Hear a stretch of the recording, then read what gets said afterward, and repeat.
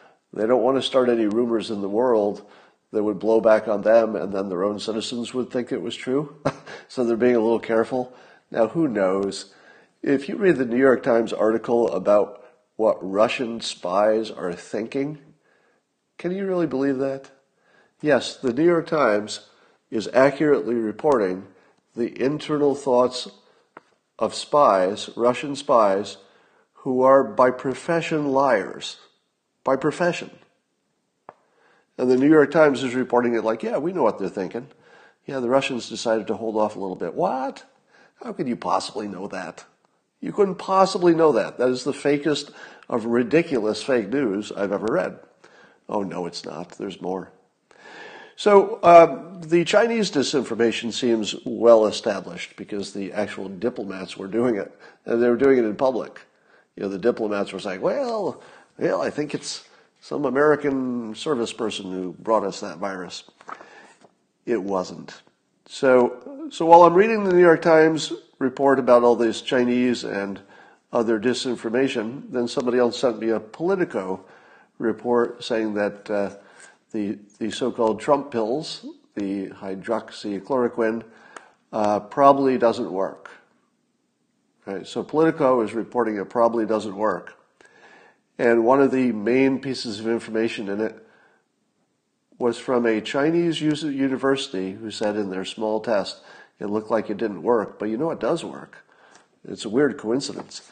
But the Chinese university, I don't know what are the odds of this really, but quite a coincidence, that the stuff that's widely available and practically free because it's so inexpensive, that stuff doesn't work. But the things that are expensive and only made in China, a couple other drugs, show a lot of promise, according to the Chinese study. Now, in my opinion, that just looks like Chinese disinformation. But Politico reports it like it's a fact without questioning it in the context of, but of course, everything China tells us is false, but we're not going to mention that in the context of this one very important piece of information, which could be transformative in terms of how we treat the virus. Transformative either way. Transformative that these pills don't work at all, or transformative that they do. I mean, it's one of the biggest questions in the world, and they report it out of a Chinese source, which obviously is government controlled. It's a university in China, without the context that we're receiving a blizzard of disinformation, and we know it. We're not guessing, and we see it. It's in public.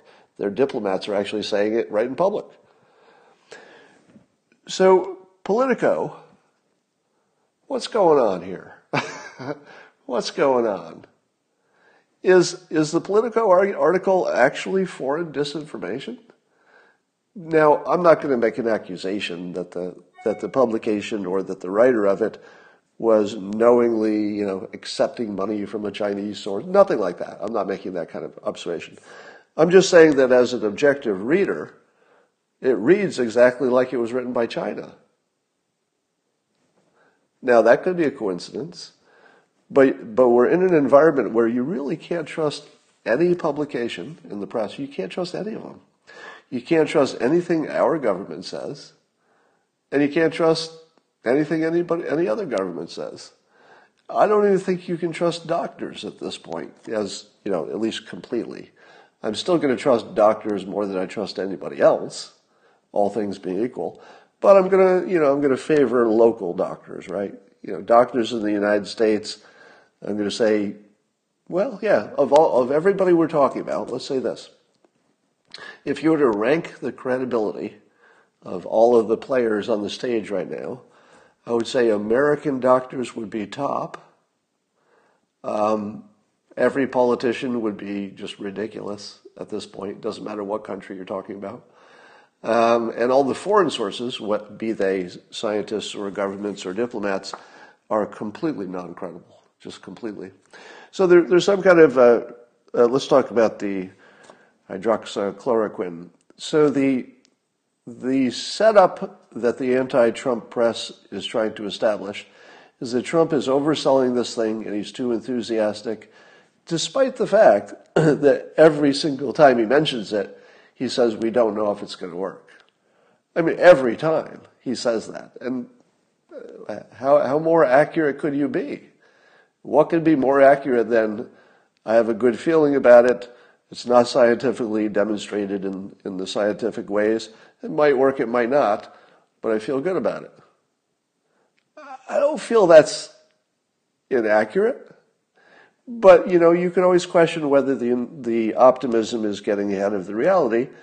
But his job, unlike maybe your job, the president's job is also managing our psychology. So if the president gave us some false hope, let's just say hypothetically. Hypothetically, if the president gave us a little bit of false hope on this one thing, but we still come out okay, after the fact, let's say some other technologies, and I'll talk about that. Let's say testing or blood serum or something else end up being the thing that saves us. At the end of this, 5 years later, when you look back, will you say that the president made a big mistake by suggesting that the hydroxychloroquine he was enthusiastic about, while also saying it might or might not work, and we don't have definitive tests? Would that be wrong? I actually don't know the answer to that question. Because if it made us feel better, even if it were inaccurate, but we also got to a good result, isn't the best world that you feel confident and you get a good result? Because then you're feeling better, and then you're also getting a good outcome. Now, suppose that he gave us false hope, and then we made gigantic decisions based on it. I don't think that's going to happen, because I think the whole point of waiting a few weeks is that we're pretty sure we'll have better visibility on this drug and other options. So I don't think there's an option of getting it wrong. In other words, making a big go-back-to-work decision before Dr. Fauci says, yeah, I think that's a good idea. I don't see that happening. If it did, I'd have some big questions. But I think we'll know in a few weeks if this is a good bet or not, and we'll go with it. So don't believe anybody. And I'll tell you, my head was just shaking when I was reading Politico, because it did read like, I'm not accusing them, I'm just saying that it read to my eyes and my mind like the Chinese government wrote it. I swear to God, it just read like that.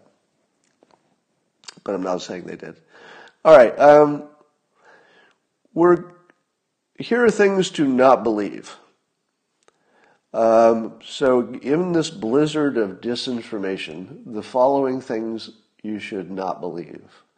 Number one, anonymous reports from hospitals or hospital staff.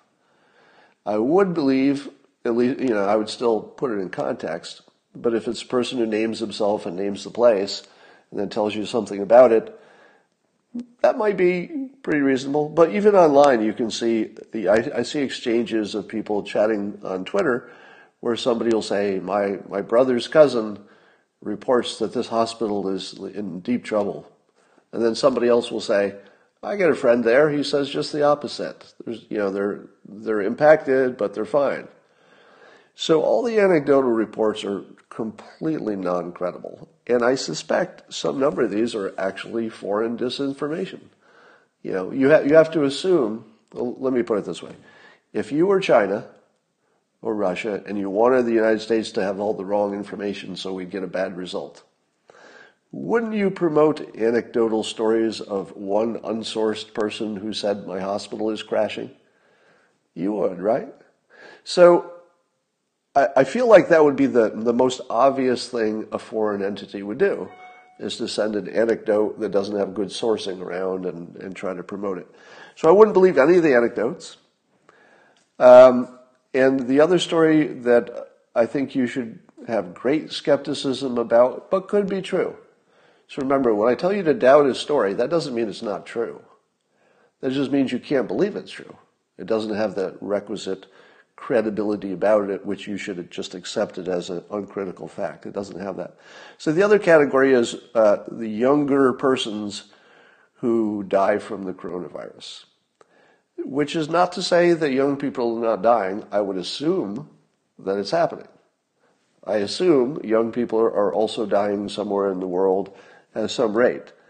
But any individual story you see about that, I wouldn't trust it at all. For the obvious reason that it's anecdotal, it's not any kind of a scientific study. But more to the point, it's too easy to fake, and it's exactly what somebody would fake. So, and it's also too easy to be wrong. Because if somebody has an unexpected, death, and also has the coronavirus, how is that going to be reported? Well, unexpected death, of course I didn't do an autopsy, nobody's doing autopsies, so I don't really know it was a coronavirus versus, underlying heart condition. But I'm going to report it as a coronavirus. Because, this guy's 45, got the coronavirus, suffered greatly from the symptoms, died. What's the cause of death? Well, might be underlying conditions, but nobody's going to do an autopsy, especially on young people. So don't believe any anecdotes about it. They're scary and they might be true, but don't believe them. So there's some, and again, here's some more stuff that you shouldn't totally believe, but it looks promising. Rishi Wadera reports on very preliminary studies of 5 critically ill patients who tried the blood serum approach, the convalescent plasma approach, which is you take the antibodies from recovered people and stick them into sick people. And of the 5 critically ill who are on ventilators, now remember, you've seen other reporting that I also don't believe, that once you get on the ventilator, you're basically dead. It'll keep you alive for a little while, but basically there's no coming back. Haven't you all seen those stories? So stories to suggest it wouldn't matter how many ventilators you had, because once you're on there, it's basically just a fast path to dying anyway. I don't believe it. I just don't believe those stories, and I've seen them a lot. But here's some counter evidence, which is also not credible, as everything we're hearing is not credible. But it says that 4 out of 5 people who were on ventilators basically stabilized and went home. And it says all 5 stabilized, but 3 are at home and need an RCT. I don't know, is that a respirator of some sort? So at least in the very small anecdotal sense, we're seeing this convalescent plasma having an effect, not scientifically demonstrated. But because we have past experience with this technique, and it's being used in a way that's sufficiently similar to ways it's been used successfully in the past, you would expect that it would have great potential. Now, here's the thing. How much of this blood can you get?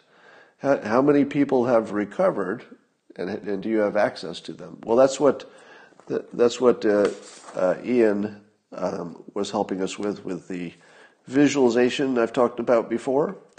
But I saw this little piece in an article about it that said this, that made me feel very happy, if it's true. Again, if it's true. Literally everything I say today, you should just append in your mind, if it's true. Big if true. And it says that antibodies can be replicated in large quantities.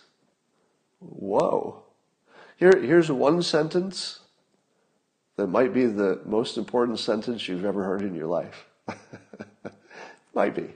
Probably not, right? Because everything's in a probably not world right now. You're all guessing how the world is going to come out. But listen to this sentence. Given that we know there's high medical confidence that we'll get at least some good outcome from the convalescent plasma, but the limitation, of course, is finding enough people who have recovered, who are willing to give their blood, and how long does that take, and how do you get it to the right places, right? Those are the questions you ask. And then there's this one sentence.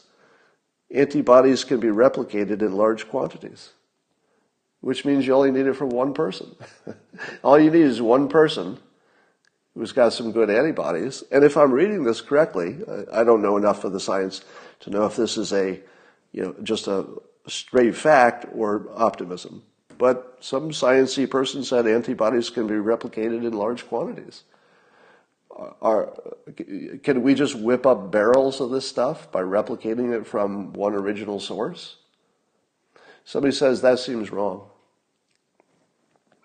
I'm saying a yes. I'm seeing definition of recovered. I'm just looking at your comments. So let me say big if true. The old joke, it's big if it's true. If that's true, that looks really promising, doesn't it? Really promising. There's some other promising things coming too. Let's see. Let me rag on CNN a little bit more. So this is how CNN is fact-checking the president.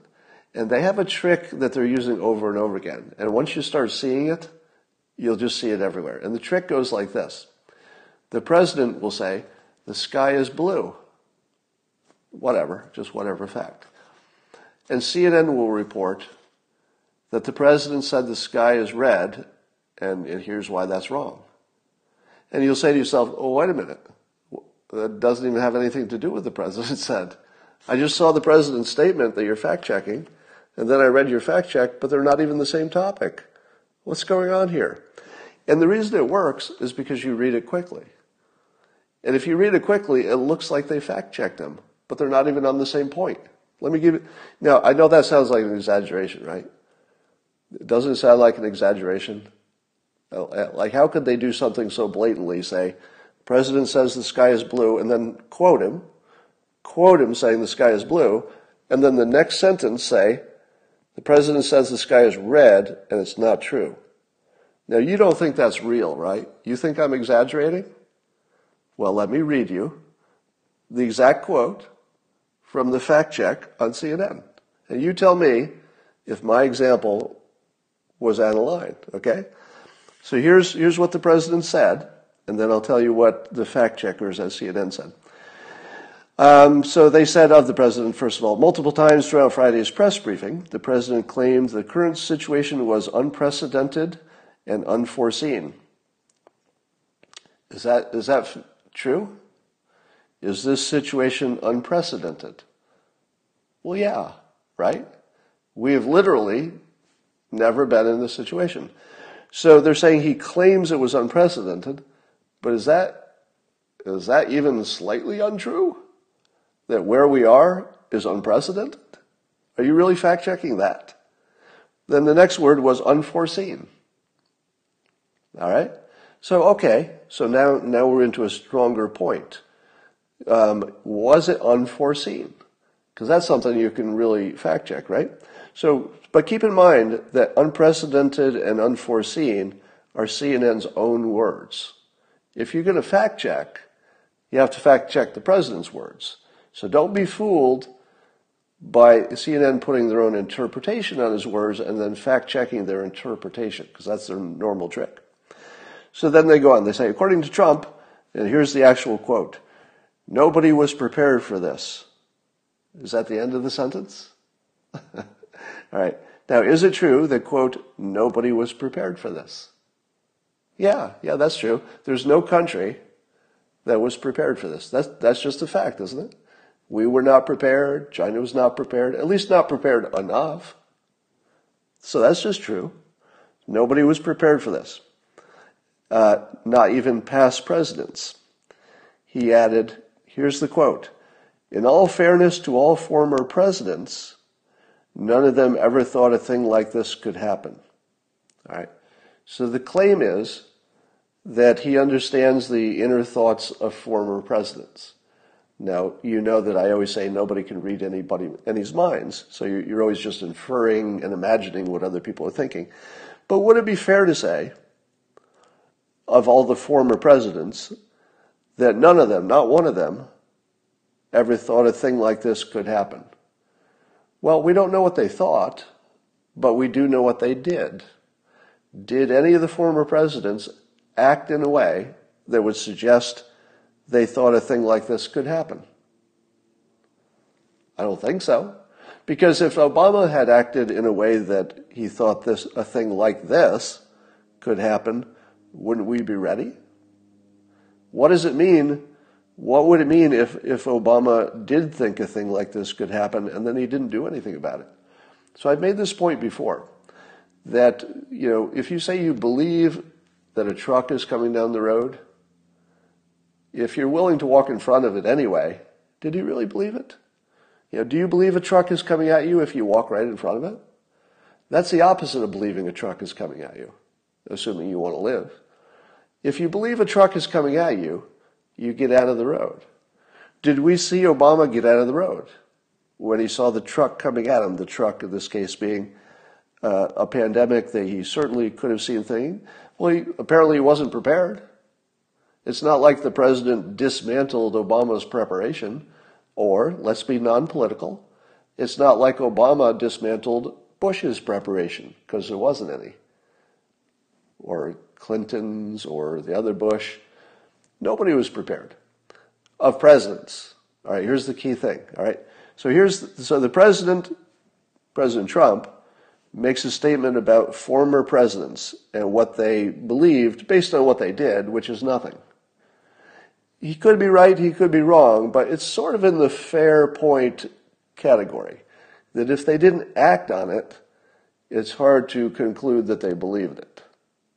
All right? That's a fair point, even though you don't know their internal thoughts. Okay, so Trump's entire quote, the CNN is fact-checking, is statements about what past presidents knew. That's the topic.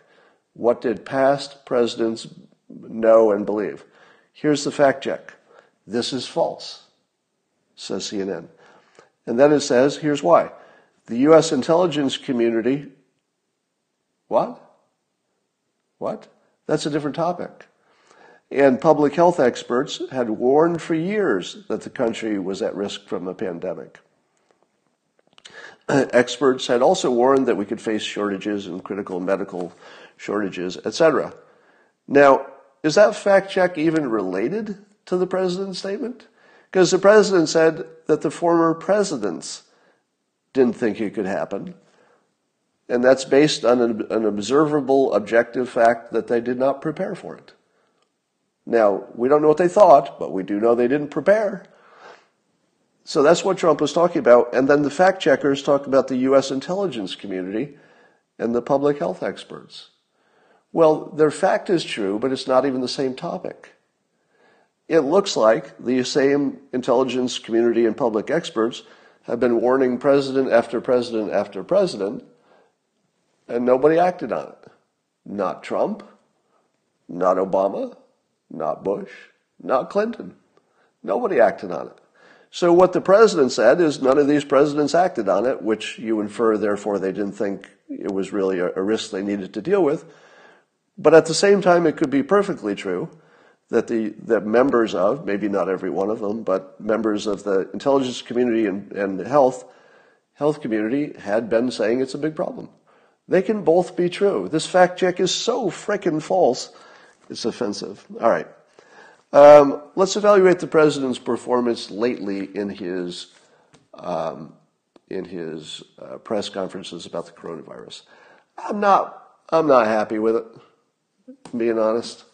You know, the president goes out there and there's a lot to like about it. I like the fact that he does it. I like the fact that he looks, very leaderly, and I think he's doing the presidential thing well in general.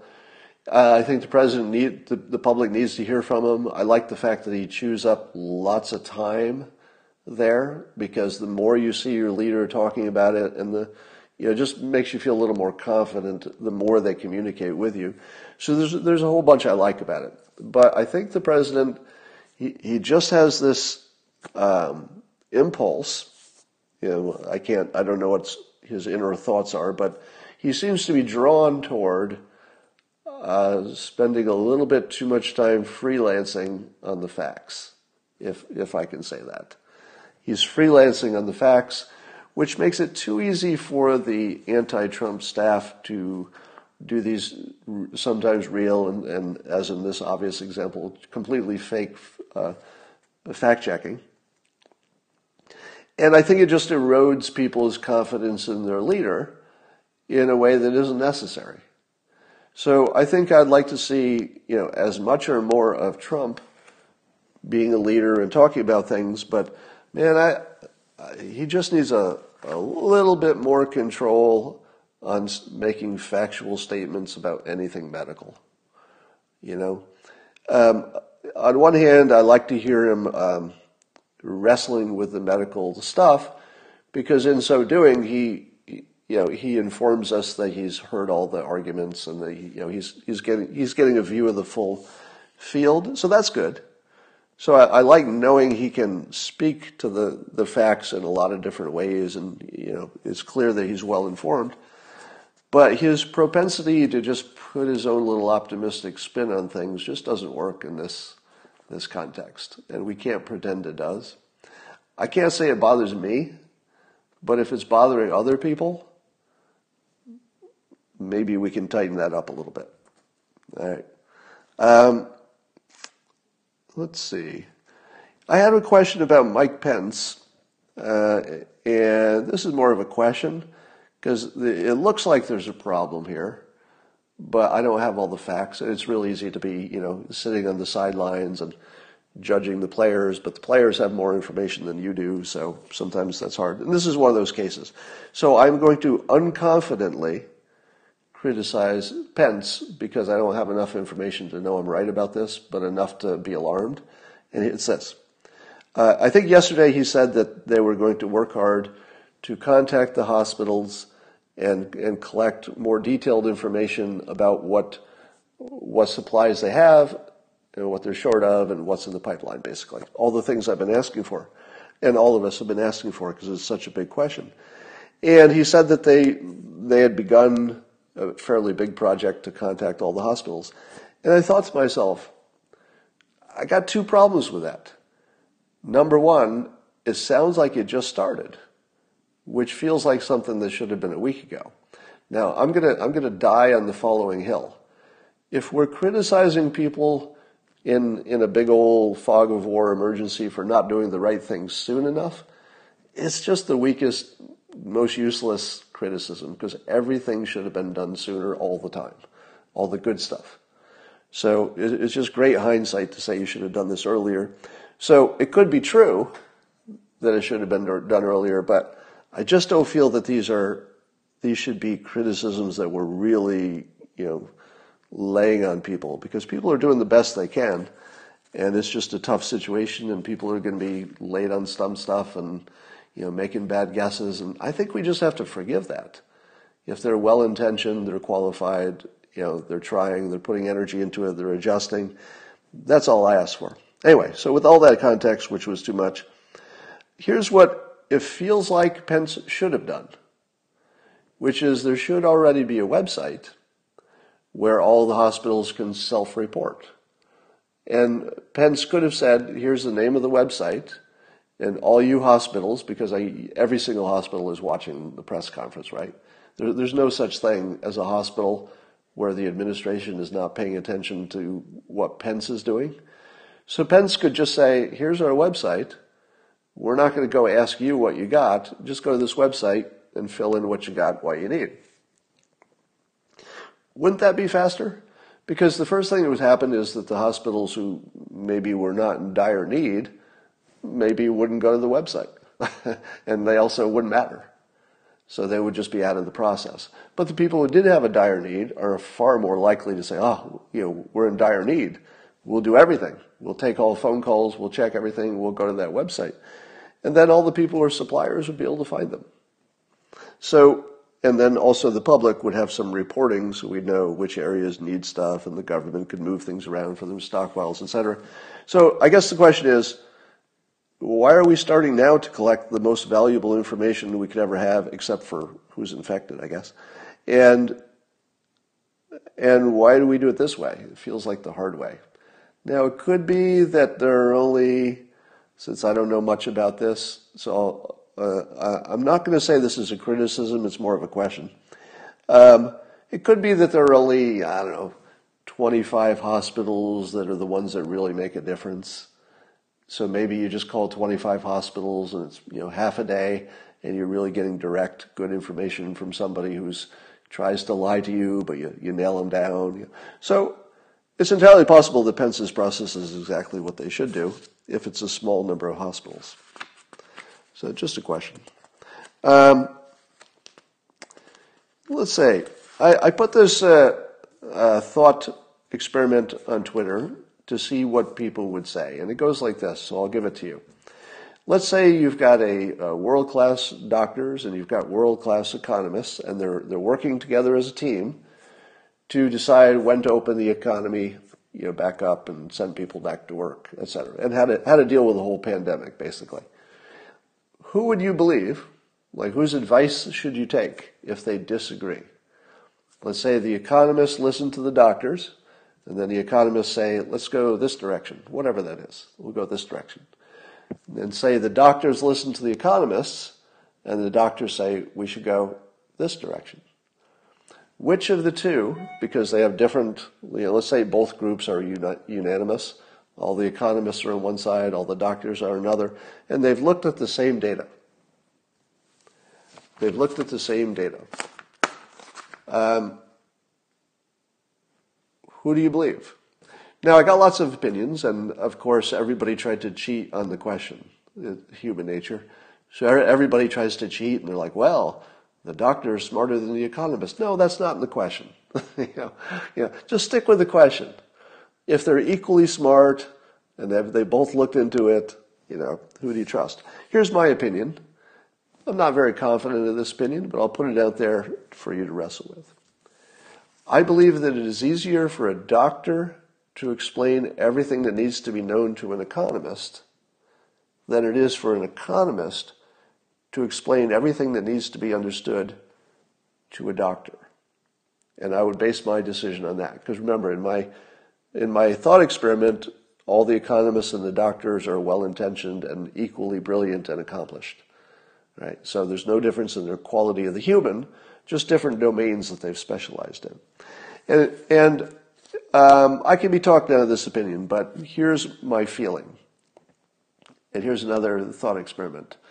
If you say to a doctor, a medical professional who has worked their entire life to keep people alive, one-on-one, really personal life and death stuff, and that's their life, it's their commitment, it's the do no harm, it's the oath, and it's just baked in, and you're a doctor. And then you have this proposition. Here's the proposition. If you open the economy quickly, there will be a whole bunch of people dying fairly soon, and we'll have their names. This is the important part. The people who die from the coronavirus, we'll know their names, we'll see their stories, we'll see their faces. So these are the people, conceptually, these people are going to die, and we'll know exactly who they were, roughly. Compare to if let's say we open up the economy, whatever prematurely looks like. It's just premature. We open up the economy, and then the economists say, I guarantee you that, or let's say we keep the economy closed, and the economist says, I can't give you the names of people who will die, but given this level of economic dislocation, this level of unemployment, I think 20,000 people will die, but we'll never know which ones they were or why, because it'll just be sort of lost in the bigger picture.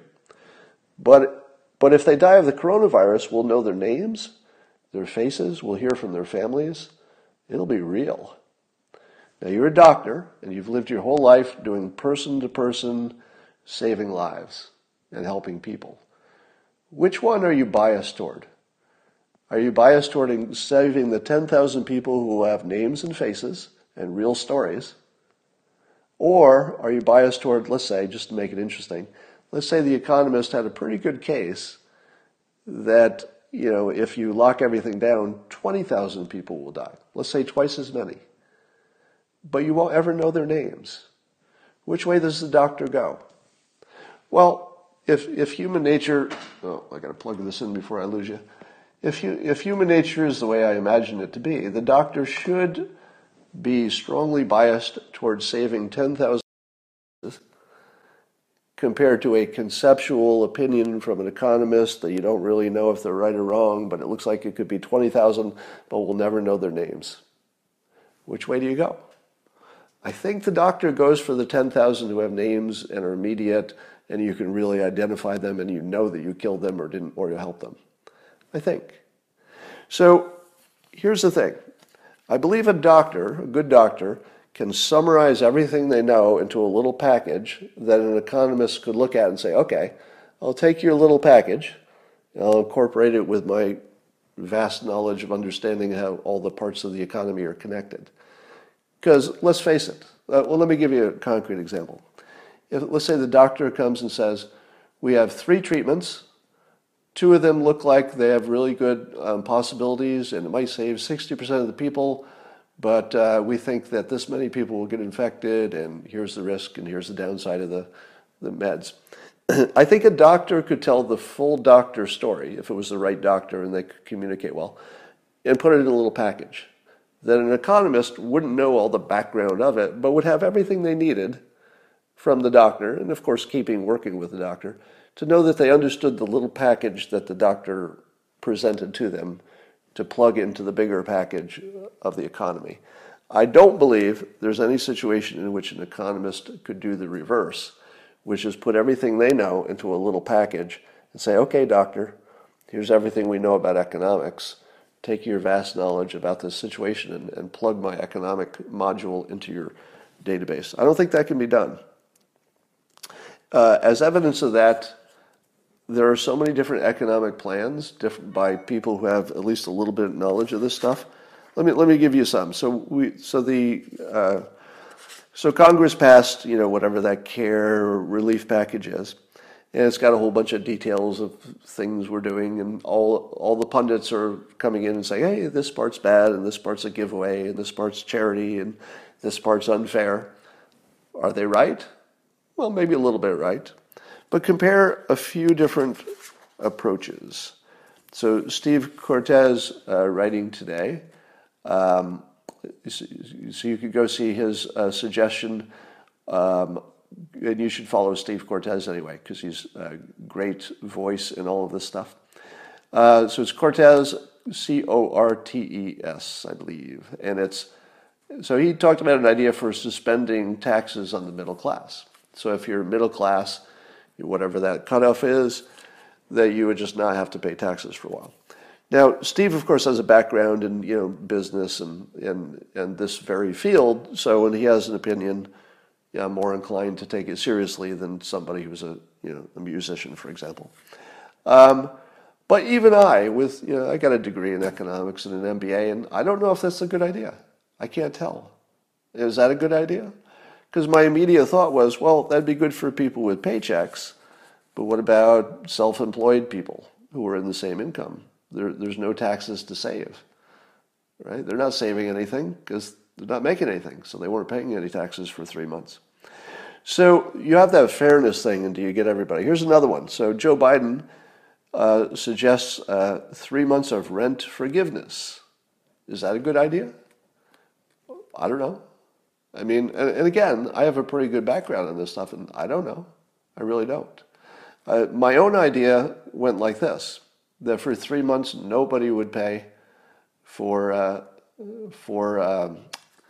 nobody would pay rent, nobody would pay mortgage, and nobody would pay any of the big three of, energy, well, maybe big 4 or 5, and nobody would pay the monthly bills of, energy and your Wi-Fi, your phone, and whatever. And that what I would do is at the end of 3 months, everything would just turn back on. For rent and mortgage, you would just start paying after 3 months. So the banks would still get, all their money except for the 3 months they missed, but they'd still get it all. It would just be deferred 3 months. So all they miss is the interest for the 3 months.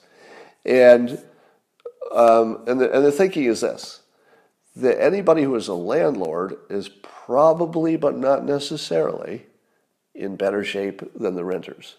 Meaning that if the landlord is the one who gets it in the neck, you're probably better off societally on average, even though not every case, than the individual renters, getting screwed for 3 months, right?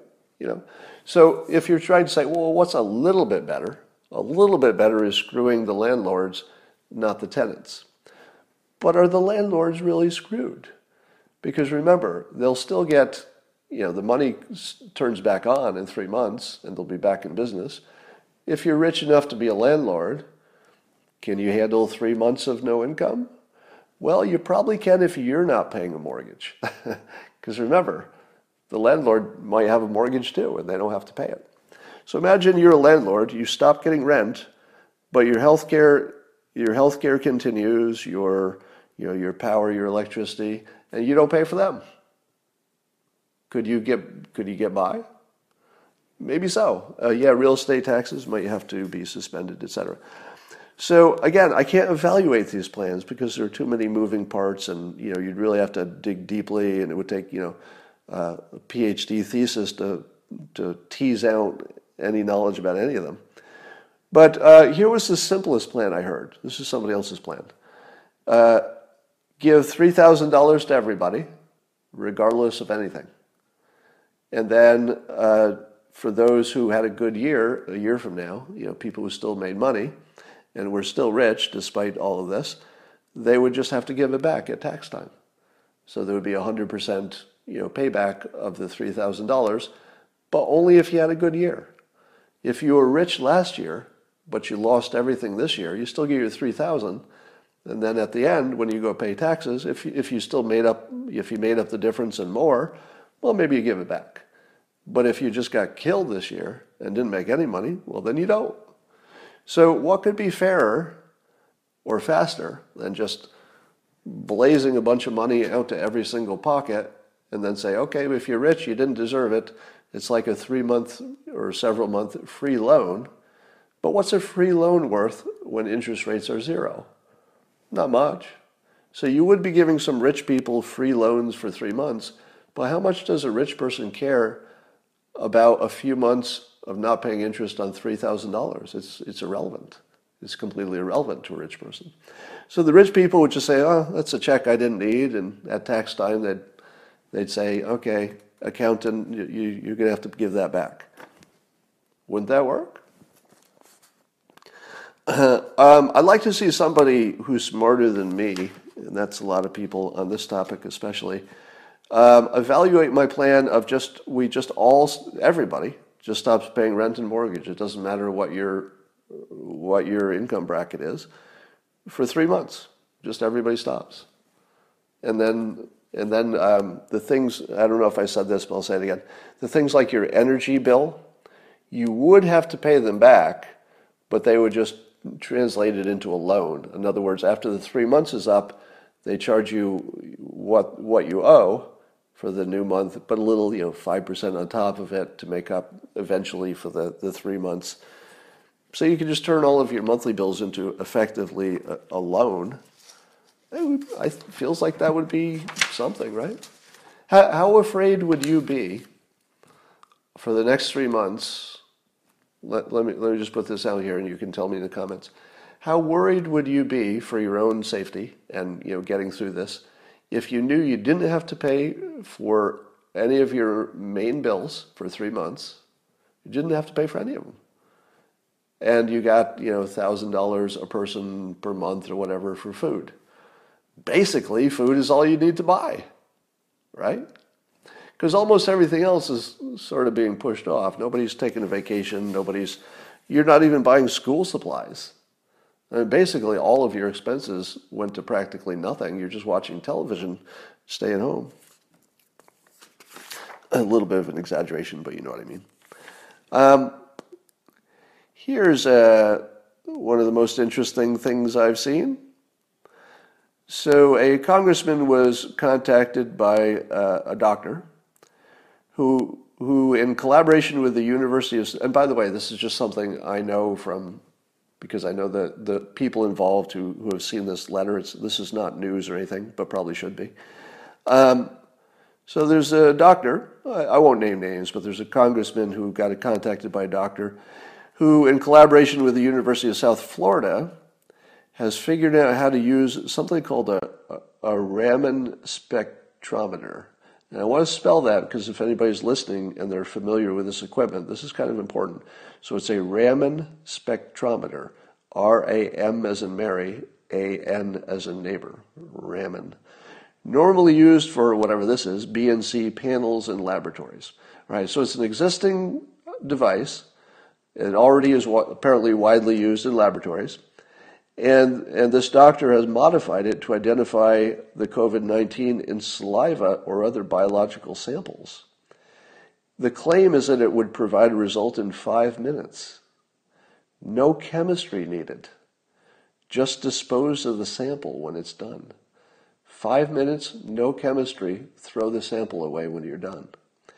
And all he asks is 1,000 saliva samples so he can test the system. Now, does this device work, and is it the answer to everything? Well, if you're a betting person, I think the president said this about hydrochloroquine. If you're looking at any one thing, you should bet against it, right? But we have a growing portfolio of things that I definitely wouldn't bet against every one of them, and it would only take a few of them to really move the curve here. So this is one of them.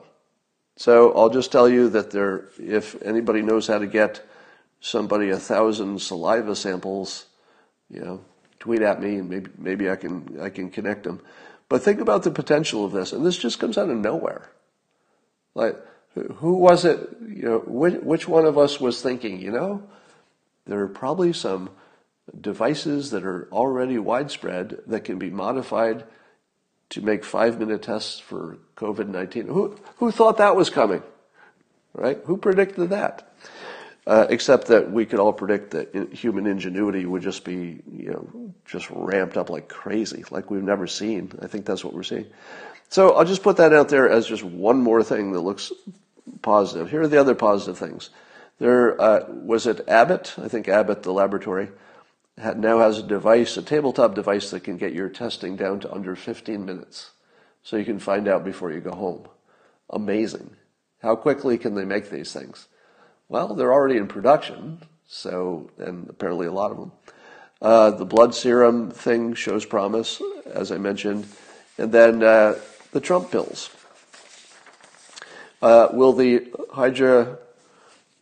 talk about how likely it is that the Trump pills, which is what I call the hydroxychloroquine and azithromycin and zinc when given together. How likely is it that they will work? Let us update our opinions. The worst people in the world are going around this week and misinterpreting what other people said to blame them for being wrong in the past. If you're doing that, you're just the worst person in the world. You're useless. You don't understand what an emergency is. You don't understand your role in it. It's not that. All right. So let me evolve and clarify my opinions about the potential of the Trump pills, the hydroxychloroquine in particular. It goes like this. There is no credible scientific evidence that it works. All right. If you've said that, I think you're on the same side as every smart scientist in the world. There is no credible, controlled study that says it works. Now, there are studies that say it works, and in China, the one disinformation probably study says it doesn't work. But none of them are quite the quality and the credibility that would make me say, oh yeah, that looks pretty good. We're not there. And I would say you should not believe any smallish test coming out of another country. We're in such massive state of fraud and disinformation that if you hear that Elbonia had a 40-person study and all 40 of them are playing professional basketball 2 days later, just don't believe it, which doesn't mean it's not true. Yeah, so the French studies in particular is what I'm referring to. So there are studies, but you should really put your maximum skepticism on every study right now. But here are some things we know that can help you make a decision even without certainty. What we know is that in this country, doctors are almost uniformly, at least everyone I've heard from, is either prescribing hydroxychloroquine or they're taking it prophylactically because they're working on the front lines. Now, just because basically every doctor that we've heard from who has access to the drug is taking it, does that mean it works? No, it doesn't. But it does mean that all the people who are smarter than us, all the doctors, have looked at what they can look at. They've surveyed the landscape, talked to the other doctors, and made a judgment. And their judgment is that, well, downside isn't that big, but what if it works? Maybe it works. So the fact that they're all using it is not proof. Now, what about the fact that basically every country that can hoard this drug is? Because that's the case. India has stopped export. I think most countries are trying to hold their own supply close. What does that tell you? Well, it tells you at least at the government level, after the benefit of all the evidence, albeit not scientific, much of it anecdotal, a lot of it from the China experience, etc., that all of the governments think it's important enough to protect it, and I don't think they're just doing it because they don't want to run out of rheumatoid arthritis or malaria drugs, because those are the other uses. There's some other use to lupus, I think. And I don't think that they're hoarding it and protecting it just because of lupus and arthritis, people who need it. It looks like there's a fairly widespread opinion of the people most qualified to make this decision that they think there's at least enough here to hoard it. And then what about the anecdotal reports? So in my case, I personally know somebody who was in really bad shape who got the drug, and within 24 hours, it was obviously better. Now, I don't mean all better. I mean, something like 20, 30% better the next day.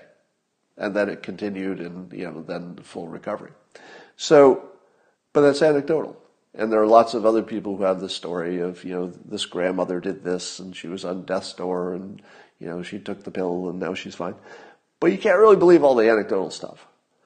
What you can look at is that all the anecdotal stuff is in the same direction. So with the exception of, and fact check me on this, I believe there is one strong piece of evidence against the hydroxychloroquine, and that's the disinformation study from China, so you just don't count that one. But all of the anecdotal information, I think, is positive. And the dog that isn't barking is that would we not know by now, would we not have also anecdotal reports of, let's say, a doctor in New Jersey, I'm just making this up, but wouldn't there by now be a doctor in New Jersey who had treated 10 people with that drug and 3 of them died, or it didn't make any difference, or he didn't notice anything that was, looked like a recovery? Wouldn't we have some reports of it not working anecdotally? The only report of it not working is the one we know we can't trust. I think that's what doctors are doing. That plus the fact that for short-term use, the downside is low. If it works, it might save your life and lots of other lives. So that's all we know. And I'll bookend it by saying there is no credible evidence that it works. That's what the president says. That's what the experts say. That's what I say. There's evidence, but it's just not quite where we need it. So it could be nothing. However, these other things that are coming on from the blood stuff and the testing are just so positive that we have I would say we have probably 5 different paths for success, meaning several different ways of testing, several different drugs. Maybe we'll find out that we can test DNA and find out who's more susceptible. We saw some evidence, and I don't think this is credible either. All right, so take this with a grain of salt too. But there were 2 studies showing that 60 to 80% of the people who died from the coronavirus were also quite overweight. Is that true? Is it true that if you're not overweight, your risk of dying is like small, relatively? Wouldn't that be nice to know? I don't think we can trust any of that to be true. New York Times had an article today saying, hey, you know what? It feels like wearing a mask might make a difference. Now, this was in response to the World Health Organization saying, if you don't have symptoms, don't wear a mask. You don't need that. And of course, everybody with a lick of common sense said something like this. Oh, wait a minute. If there's such a thing as asymptomatic spreading, and it's one of the biggest problems, and we know that the mask stops things from being projected out of your mouth, how in the world could they not work? That's right. Because the asymptomatic spreader is still spreading through the mouth. And if you've got a barrier over the mouth that keeps the distance the things spread lower, and even bad barriers apparently cut the virus by 75%. In what scenario does that not make sense to do it? And there's some suggestion that Japan and South Korea went massively to the masks and it made a difference. I don't think we know that yet. But certainly, anecdotally, and commonsensically. But it took the New York Times to say, maybe there's a reason you should wear a mask. And I'm thinking, my God, the quality of information and reporting is so bad that the greatest, newspaper in the world, took to today to tell you, maybe a barrier over thing would slow it down. Really? We had to wait till today for that? Somebody in the comments is talking about smokers. Why is it we don't have the data on the demographics and the situation for the people who died? Doesn't that bother you? I feel as though we are being lied to. Well, let me say this as clearly as possible. Our government, the United States, is lying to us just grotesquely. They're lying to us about the usefulness of masks, probably because there was a shortage. I think they're lying to us about the potential for the hydroxychloroquine, probably because they don't want us to hoard it. I think that they are wrong about some things and misleading about some things, taking their best guess on some things that may turn out to be wrong. I think that here's what I feel confident about. At least in our country, the government and the experts, I believe all of their intentions are good. So in other words, I'm not too bothered by the government of the United States lying to me to prevent hoarding of a valuable good. I don't love it. I'm not comfortable with it. It hurts. I might, for myself, I'd rather know the truth. But if you're saying what's good for the country, I don't know. Stopping people from hoarding a vital good is kind of important. So if your government is lying to you with good intentions, and let's be honest, that's exactly what's happening. Your government is lying to you massively with good intentions. I can't hate that. But I wouldn't believe any other government because they do not have good intentions about us. But basically everybody is lying to you or stupid, and I think that that's just, look at the New York Times, and that's just sort of stupid that it took so long for them to say that. All right, let's see what else I got here. My health club, so the club I usually go to for working out, my gym, just sent around a notice, and I'm wondering how common this is. They're offering two options for their members. Now, the club is closed, of course, but they say, they would like to keep their staff employed as long as possible. And they've offered this option, which I think is kind of brilliant. They said you can just keep paying your dues, and they would appreciate it, because that's the only way they can pay their staff during the thing. But they've offered this option. You can drop your dues to zero just by asking. Just go to the website, click it, and say, I want to pay zero. Or you can drop it by 50% so that some of the burden is off of you, but you still help to pay the employees. Now, I know what you're going to say. Is this really going to the employees, or is this more about the owners of the business that are in big trouble right now? And the answer is I don't know. But I do love the fact that they gave all of us three choices. How can I hate that? One of my choices is not pay them any money. How can I get mad at that? One of my choices is to help their employees, who I know in many cases and would like to help. And the other option is I just pay full price and help them ride it out. Now, because I can, I have the wherewithal, I've decided to pay full price. So I'm just going to pay full price because this gym and health club has been good to me for, 25 years. I do genuinely like, many of their employees. I know them personally quite well in a number of cases. And so I'll just pay full price. But it really makes it easier for me to do that because they made it easy for me to pay zero or easy for me to pay 50. So from a psychological community, greater good perspective, this feels kind of enlightened. I don't know that they could have done this any better than this. This is really good. I would recommend that other health clubs that are in the same situation, there must be a lot of them, should at least take a look at this idea. Because the way it makes me feel is just totally right. How it works out for everybody, well, we can be optimistic, but certainly a good try. All right. I think that's what we've Scott for now. I feel like there was one other thing that I promised somebody I would talk about today, and I want to make sure I didn't miss it. Hold on. Just checking. And I think I got hit all my points. All right. Oh, yes, one more point, just to clarify something. There's a discussion about whether our hospitals or any of them are over capacity or are they handling it all well. The reports we're getting is that even the most impacted hospitals are still not over capacity, meaning they're kind of close to capacity, but they're not over. And as was pointed out, that in the 2018 flu, hospitals were also over capacity for a little while. So it's not unusual for just the regular flu to make a hospital over capacity. But then somebody else who was smarter than me and all the other people talking about this said the following.